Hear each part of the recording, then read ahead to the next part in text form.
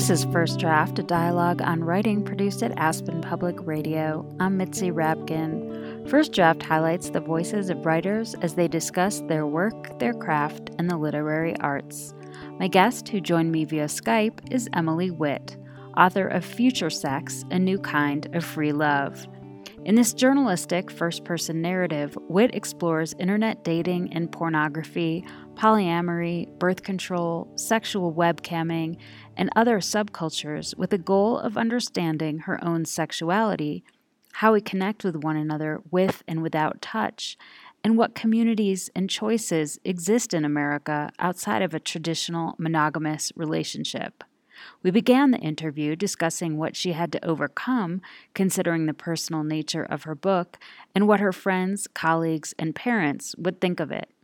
At first, I just wouldn't even admit to myself that I was looking into these subcultures for personal reasons. I thought of the book as a totally journalistic project. And I think for me, I knew that I was interested in the subject for personal reasons because I had just turned 30 and I don't know, there were all these possibilities out there and I just hadn't let myself consider them before. But I think when I started to sort of give myself permission to try different things, I had to pretend it was about journalism, that I was writing a book in the third person and not in the first person, that it was kind of like a sober cultural history of sex since roughly 1990. That's what I would kind of tell people. And then when I would go visit the porn set or go visit the orgasmic meditators, I would sort of make fun of them to my friends so that they knew I hadn't lost my mind. And then when it came to the writing and I realized these were far more personal questions than I'd anticipated, I had a lot of anxiety about my parents reading it, about, New York magazine editors that I write for reading it and never giving me another assignment because they wouldn't take me seriously anymore. I worried that nobody would ever want to date me again if I talked too openly about my sex life, all of which was not true, turned out not to be true, except that my parents are not crazy about the book. That part is true. What was the impetus for you to decide, okay, I'm going to write Future Sex and explore these things? What happened in your life that led you in this direction? It was partially my own personal situation of reaching an age where I had always just assumed that I would be partnered up by that age, by 30 or around then. And it just seemed like it just wasn't going to happen. And then I never had really questioned whether I wanted that. And at the same time, out in the culture and in the things I was reading all these sort of lamentations about contemporary sexuality, articles that would say how internet porn is bad for women and or internet porn is like changing all our expectations of sex and there's no more authentic sex, there's only performative sex and women just need to look like porn stars to please their boyfriends. Or I would read an article, these kind of self-help articles that would say like the case for settling, like, oh, you'll never be happy unless you just accept the imperfect boyfriend. And I found all of them really pessimistic and they all seem to come from an underlying change in cultural reality, which was that people were getting married much later or not at all. There'd been a shift in technology and there'd been kind of social and moral change where we were much more accepting of a range of sexual identities and practices.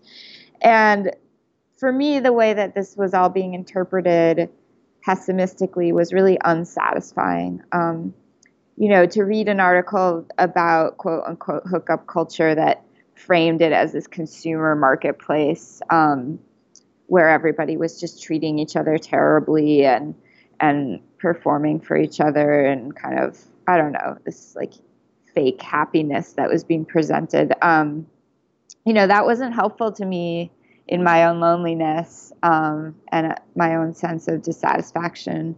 So that's kind of, I wanted to write something that looked at these new possibilities optimistically, to see whether within this newfound sexual freedom there could be joy and connection and stability and emotional fulfillment.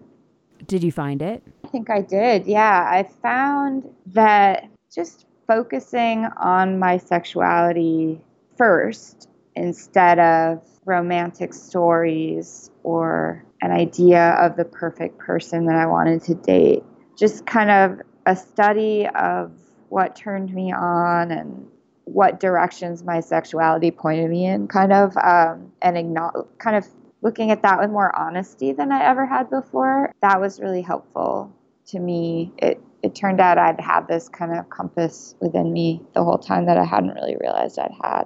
One of the things you write about that goes hand in hand with this idea of women exploring their sexuality on their own terms was that you said if women couldn't be free sexually, then it left men as the sole rational agents of sexual narrative.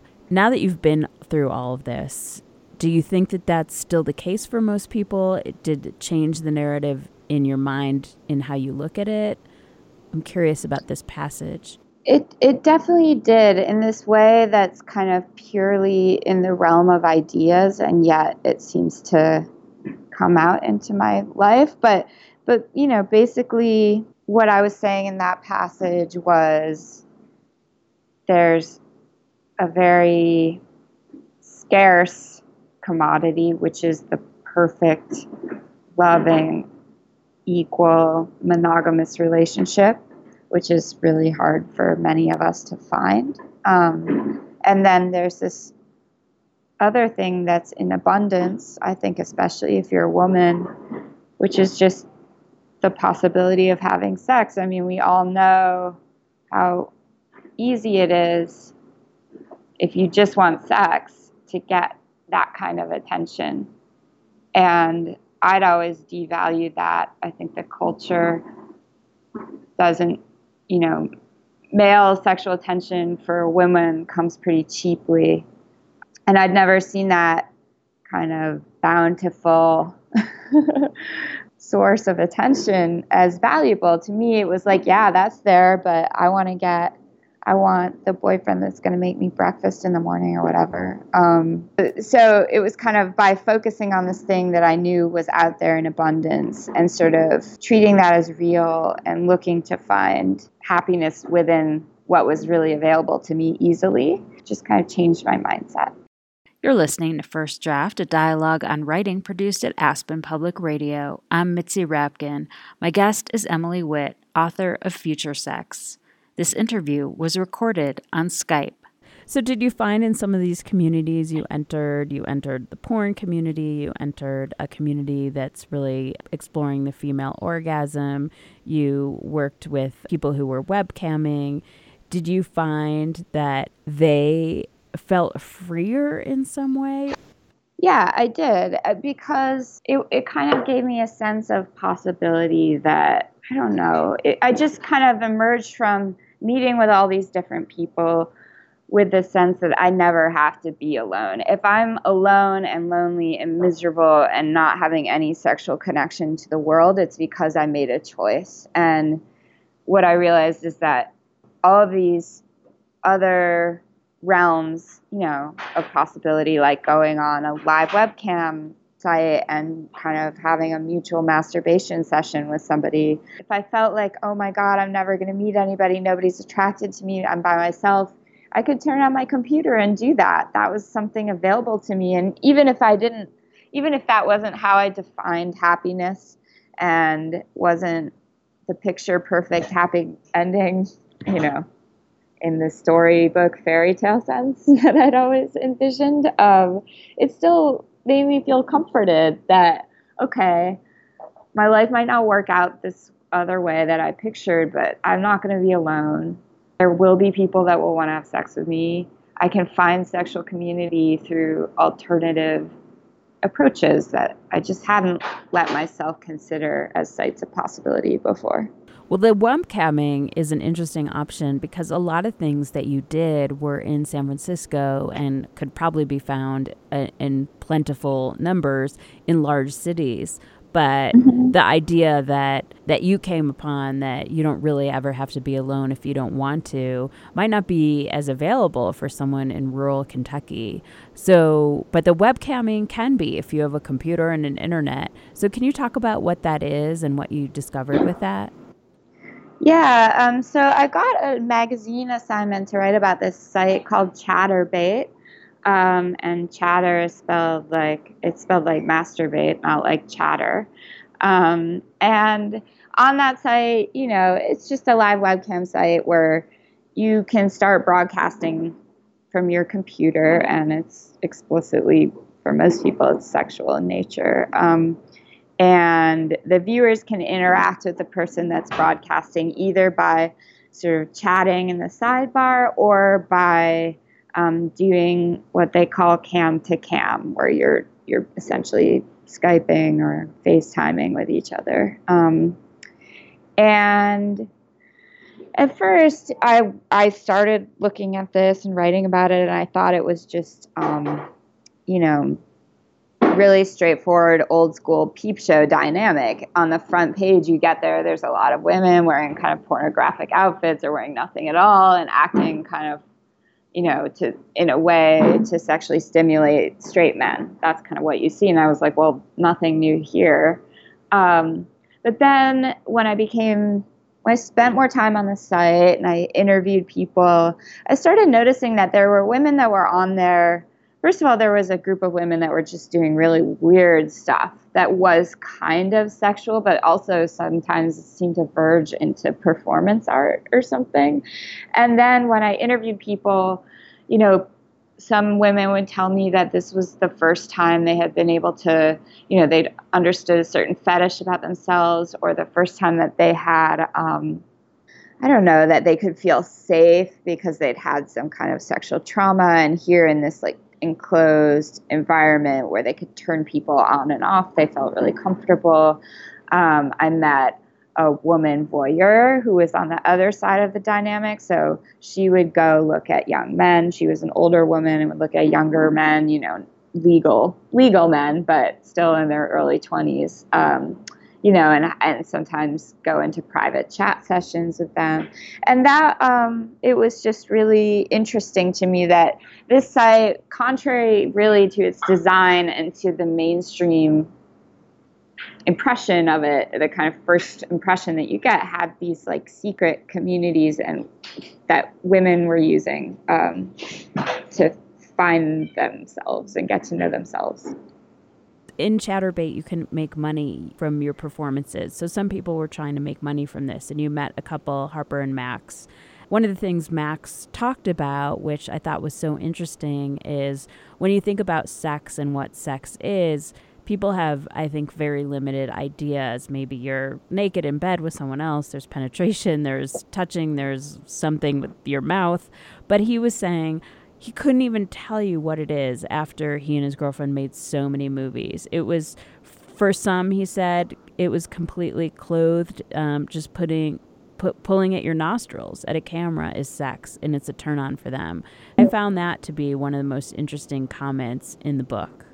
That really kind of blew my mind too, because I realized that I had this idea, and I was talking to my editor and stuff as I was doing this, and we were both like, wow, this is so zany and so crazy. And after a certain point, I was like, what kind of sex are we picturing as kind of regular and safe and normal? And I think I describe it in the book as just like, two people in a bed behind a closed door. That's such a narrow definition of sex. And then here on these sites, you realize, like popping balloons with a stiletto is sex to somebody, like ripping off an apron, whatever. It kind of, a lot of the things I looked at in the book revealed my own conservatism and my own lack of imagination when it came to sexuality. Well, another place you went was a organization in California that has since changed its model a little bit since you went there, but it was called One Taste. Basic premise, and you can correct me if I'm wrong, is female orgasm and orgasmic energy and what that brings, not just to the woman, but to the man. that was in the phase of writing and reporting where I was thinking of myself as just really straightforward journalist. And so I went there, telling everybody I'm a reporter. I'm here to write about this place. And I knew they had when you search them online, there's some accusations online that they're kind of cultish and stuff, but there's also, I don't know, it just was really interesting to me, and I wanted to go check it out. So I did their workshops. I tried the practice, which is a couple sits down and the man it doesn't have to be a man, a partner strokes the woman's clitoris for 15 minutes, and it's done without the expectation of any kind of reciprocity, or it's not considered foreplay. It's supposed to be something you can do between friends. It's not about romance or about asking somebody on a date.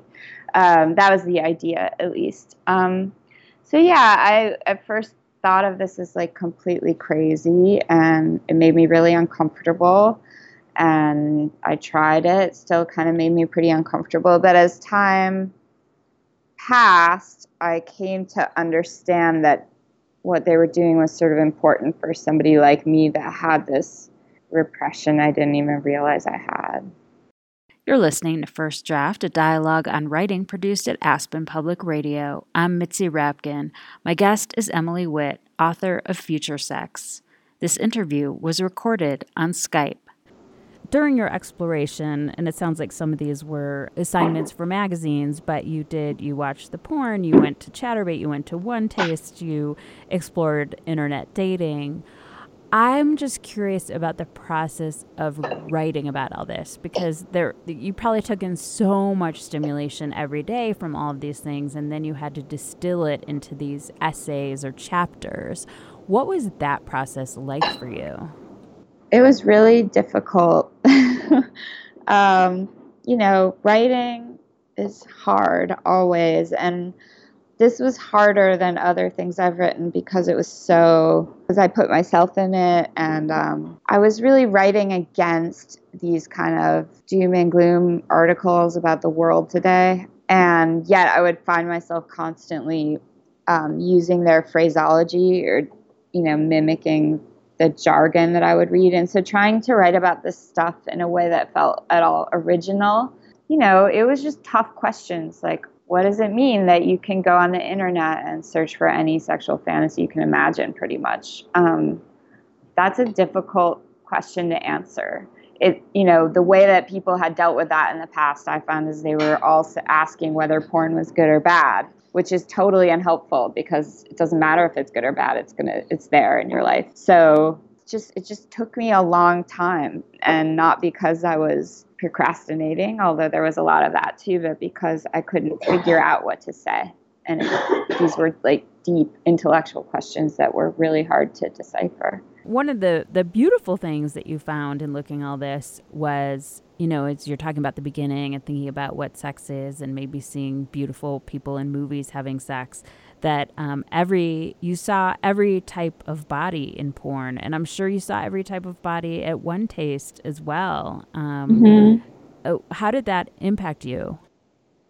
It just left me, again, with a sense of comfort and ease with the world that I just didn't have before. I just thought to be sexy meant to be a certain idea of beauty that was kind of commodified, and that we all know what a, quote, beautiful woman is supposed to look like. And in watching, and, I just realized that sex is this kind of, it really is something that can resist commodification. It's so weird, and it's so non-negotiable what people are attracted to.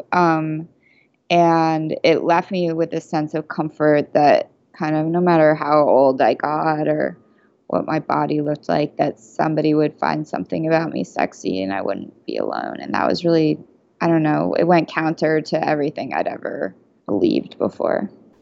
With the sexual realm and the dating realm and the heart realm, the subtext of what you're talking about is that we maybe go into our adolescence or adulthood not thinking that much out of that romantic box, and that if we don't sort of explore what it means for ourselves, either sexually or emotionally, we may end up feeling bad about what we don't get, or getting something that doesn't make us happy because we haven't explored those realms of our minds and our bodies.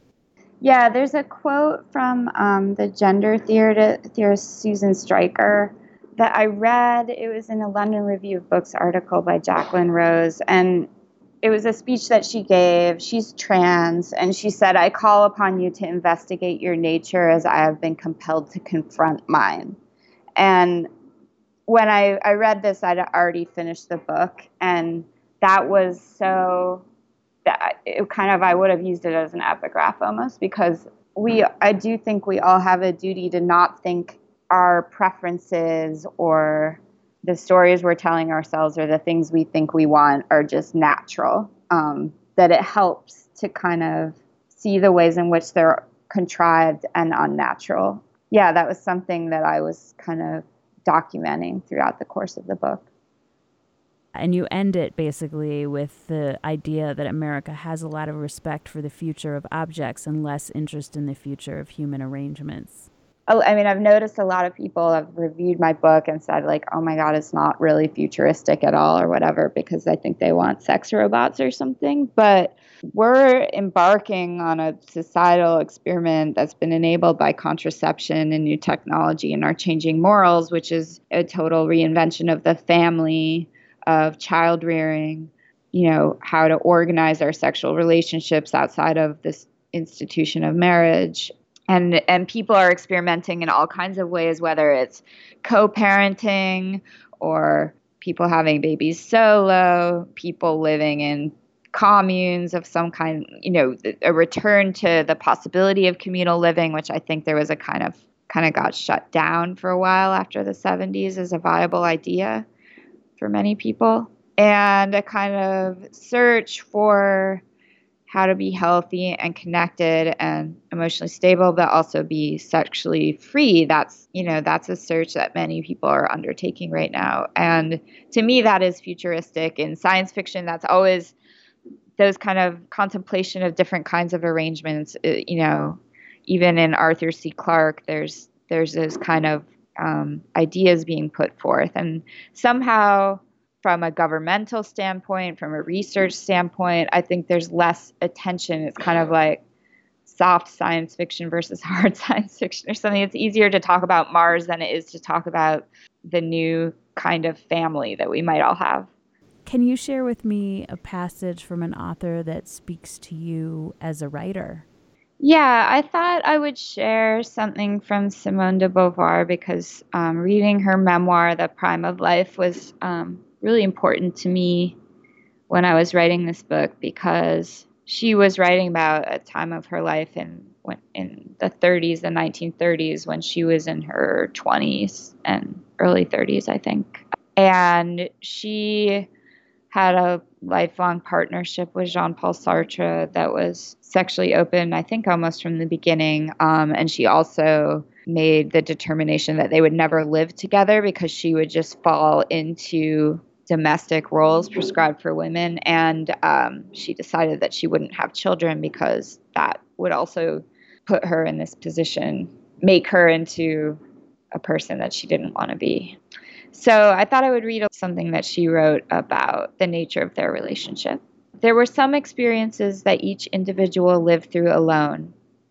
I had always maintained that words could not fully express the physical essence of reality, and now I must face the consequences. When I said, "we are one person," I was dodging the issue. Harmony between two individuals is never a donné. It must be worked for continually. This I was prepared to admit. But another more painful question also posed itself. What was the true nature of such an achievement? We believed, and here phenomenology brought a long-standing tradition to our support, that time was something more than the sum of each separate instant, and that emotions existed above and beyond the heart's intermittent vagaries. But if they could be preserved only by promises and controls and passwords, Would they not in the long run lose all their inward substance and come to resemble the whited sepulchres of the Bible? So that's a question where she's like, is it better? There's all this cultural support for the difficulty of being in a monogamous relationship that asserts the rightness of your persevering through all the unhappiness of marriage can cause. And here she's kind of questioning that in a way I found interesting. And I have another little bit. It's much more of a kind of maybe greeting card, inspirational quote. She wrote, "If a fraternity can be created by words, then writing is well worthwhile. What I wanted was to penetrate so deeply into other people's lives that when they heard my voice, they would get the impression they were talking to themselves. If my words multiplied through millions of human hearts, it would seem to me that my existence, though reshaped and transfigured, would still, in a manner of speaking, survive." You're listening to First Draft, a dialogue on writing produced at Aspen Public Radio. I'm Mitzi Rapkin. My guest is Emily Witt, author of Future Sex. This interview was recorded on Skype. Can you read something you wrote? Maybe it was hard to write or changed a lot from the first draft, or just is an example of what you were trying to do? So this is when I'm at a workshop, and this woman named Nicole Daedone is kind of going around the room and questioning people. And she's described that as a mental exercise, she makes a point of identifying who in the room she, quote, wants to and this is my response to that statement. "This statement offended my propriety. Shouldn't I have the right to be in the world without having to contend with male desire? My whole life I had received strangers attempting to flirt with me with the graciousness of a fence post. It had always filled me with annoyance. I could never take it lightly, as I saw my friends could, when we were interrupted at a bar in the middle of an interesting conversation to endure a dull performance by a man. My first impulse was always to indicate that I wanted to be left alone as quickly as possible. Of all the things Nicole Daedone said to me, however, the idea of acknowledging and accepting the sexuality in a room, feeling it, naming it, and inhabiting it, was a kernel of a thing that I kept trying to dismiss but found I was unable to stop thinking about. To walk into a room and concentrate on the way my body responded to the people in it was a sexual inquiry I could conduct privately, without any risk. After thinking of what Nicole had said, I discerned a duplicity at work in the archive of my own perceptions, whereby I had carefully excised my sexual awareness of other people from the naming of my experiences and pretended my own physical responses had not happened. I wondered what this facade of asexuality had cost me in confidence and decisiveness. Had I made choices on false pretenses? To shift my perception meant only that I began letting myself name when I wanted to stare at someone, or that I fought the impulse to look away when someone stared at me. I tried to notice the catalog of subtle urges or repulsions that I would never name or discuss out loud. I experimented with my responses to getting hit on or hollered at in the street, forcing myself to chat or nod, letting myself experience the unsettled feeling that came with a sexual overture, just sitting in the feeling and trying to know it instead of immediately trying to close it down. It became apparent how much energy I expended in being affronted or wondering whether I should be affronted. Other women at One Taste would talk about conducting similar personal experiments. They might mention that they had spent a week sitting with their legs spread in public so as to test out the sense of entitlement or ownership over a space. So, it's funny reading it even now. It's something that I felt uncertain about because, I'm definitely not saying like, oh, it's good to get hollered at on the street. I love that. It was much more, I hoped that it would be clear to readers that I was letting myself conduct a thought experiment. And weirdly, even though it's like not, it's so slight and small and something I'm doing in my own mind and not out in the world, it was a profound experiment to undertake for me. And it kind of was proof to me that a lot of sexual exploration is not about the empirical process of sleeping with as many people as you can. It's actually a lot of different sort of thought experiments that you can undertake and just letting your mind open to something that you've been completely closed to before. Where do you write? It's funny. I need to be by myself. It's like the most important thing. And when I was writing this book, I was living in a very, very small room in a shared apartment, and there was nowhere to write there. So I got lucky. Somebody was renovating their apartment, and while they had the permitting process going on, they let me go work there every day, and it didn't have the internet, and it was really what I needed. Sometimes I like to go to coffee shops too, but usually I really need to be alone, especially if I'm doing something really difficult. And what do you do, or where do you go to get away from writing? When I'm being healthy, I would say I go do yoga. That's always been really helpful to me. It kind of clears my mind. But I also really, at the end of the day, it's really cathartic for me to just go have drinks with my friends. It's part of the reason I like living in New York, is every night I can go out and do something. And who do you show your work to first to get feedback? It's funny. I'm really careful about not showing it to anybody except for my editor. An editor has been with you through the whole process, and their job is, they don't have to be nice to you, whereas your friends, there's all this other sort of stuff caught up in it. So for me, I don't show it to anybody until I kind of hand it in. And how have you dealt with rejection? It's hard.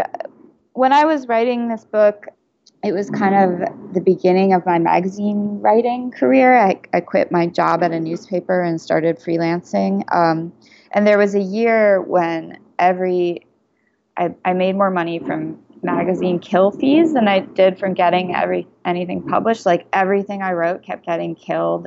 A lot of it material that's actually in the book, stuff like the Kink.com experience and the Burning Man experience, those were for other magazines and they got killed. It was really hard for me because I felt like it was some of the best writing I'd ever done, and I couldn't understand. And so I just had to kind of know that what I was doing, that it was being killed in some way because it was not something people had seen before, or didn't fit into an institutional voice, and not because I was a terrible writer, which I also definitely wondered. And what is your favorite word? That was funny. I don't know. I don't have a favorite word, but one word that I loved using every chance I could, especially when I was writing the book, was teledildonic, which is just like a very fun sci-fi word, and it means sex toys that are, remotely connected to each other, so that you could have a kind of live webcam FaceTime interaction and also operate each other's vibrators. You've been listening to First Draft, a dialogue on writing produced at Aspen Public Radio. My guest was Emily Witt, author of Future Sex. Our interview was recorded on Skype. You can follow First Draft on Facebook. Just look for First Draft, a dialogue on writing, and click like, and on Twitter at First Draft APR. You can email me at firstdraftwriters@gmail.com. The theme music for First Draft was produced and performed by Murph Mahaffey. I'm Mitzi Rapkin. Thanks for listening.